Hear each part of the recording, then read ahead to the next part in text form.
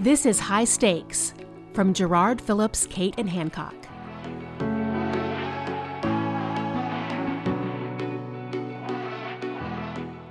This week, we've got three big stories. First, Amazon founder to give most of his money to charity. How much? Somewhere in the neighborhood of $124 billion. And then there's this. Amazon launches Amazon Clinic. It promises basic healthcare with a few clicks and low costs.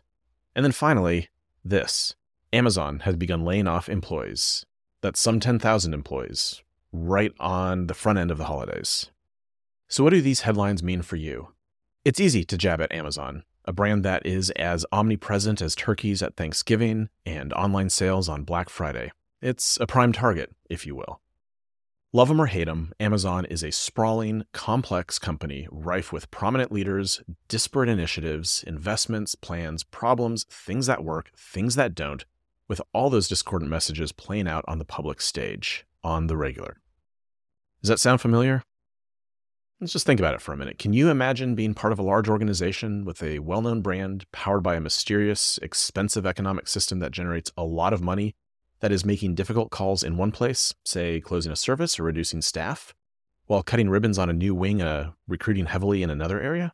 What about having a leadership team whose compensation requires a defense every year when the 990s are released? Or a healthy foundation whose endowments need contextual explanation while negotiating incremental staff pay adjustments? Maybe sounding a little bit more familiar?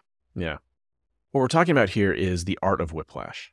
One of the greatest skill sets for healthcare leaders today is the art of whiplash communications, mastering the unsatisfying dance of mixed messages. It's normal course now, as healthcare providers big and small undergo tremendous change as they labor to respond to the market, anticipate the future, and, survive. It's fraught work, and when poorly done, when leaders won't acknowledge the discord or how it connects and lands, it erodes trust, it fosters skittishness, and it fuels retention problems. They ask, when is the next shoe going to drop? So how do you avoid that mixed messaging? Well, consider these proactive approaches so you're able to address the facts frankly and authentically. We've got three things. First, be at the table for all things. You can't manage what you don't know. Marcom needs to be present and involved to spot connections between disparate operational decisions that can lead to blowback. And then prepare the team to address it with clear, crisp messaging. Are other shoes about to drop? You've got to know everything that's in your closet. Secondly, avoid death by 1,000 cuts. Look to your big story, your organization's mission, your vision, your values, your strategic direction. Look at each individual event and ask, how does this fit into that larger story? Otherwise, you'll be reacting to an endless parade of individual hits, keeping you off balance and making it easy for critics to paint your organization as, disorganized, and that's at best. And then finally, rinse and repeat your big story. Do that even, or really especially, when there's no breaking news. Talk about all the small victories happening that are part of your successful daily routine. Share your goals, your mission, your history. Highlight your people. Talk about the need for decisions, big and small, easy and hard, and how each one is part of the big picture. That way, when dissonant events do happen, people will understand, this is one of those things. I don't like it, but I understand it. Like so many things we discuss with you in our weekly notes, being the chief advocate for the story of your organization is hard when difficult operational decisions don't align with the narrative you want to tell.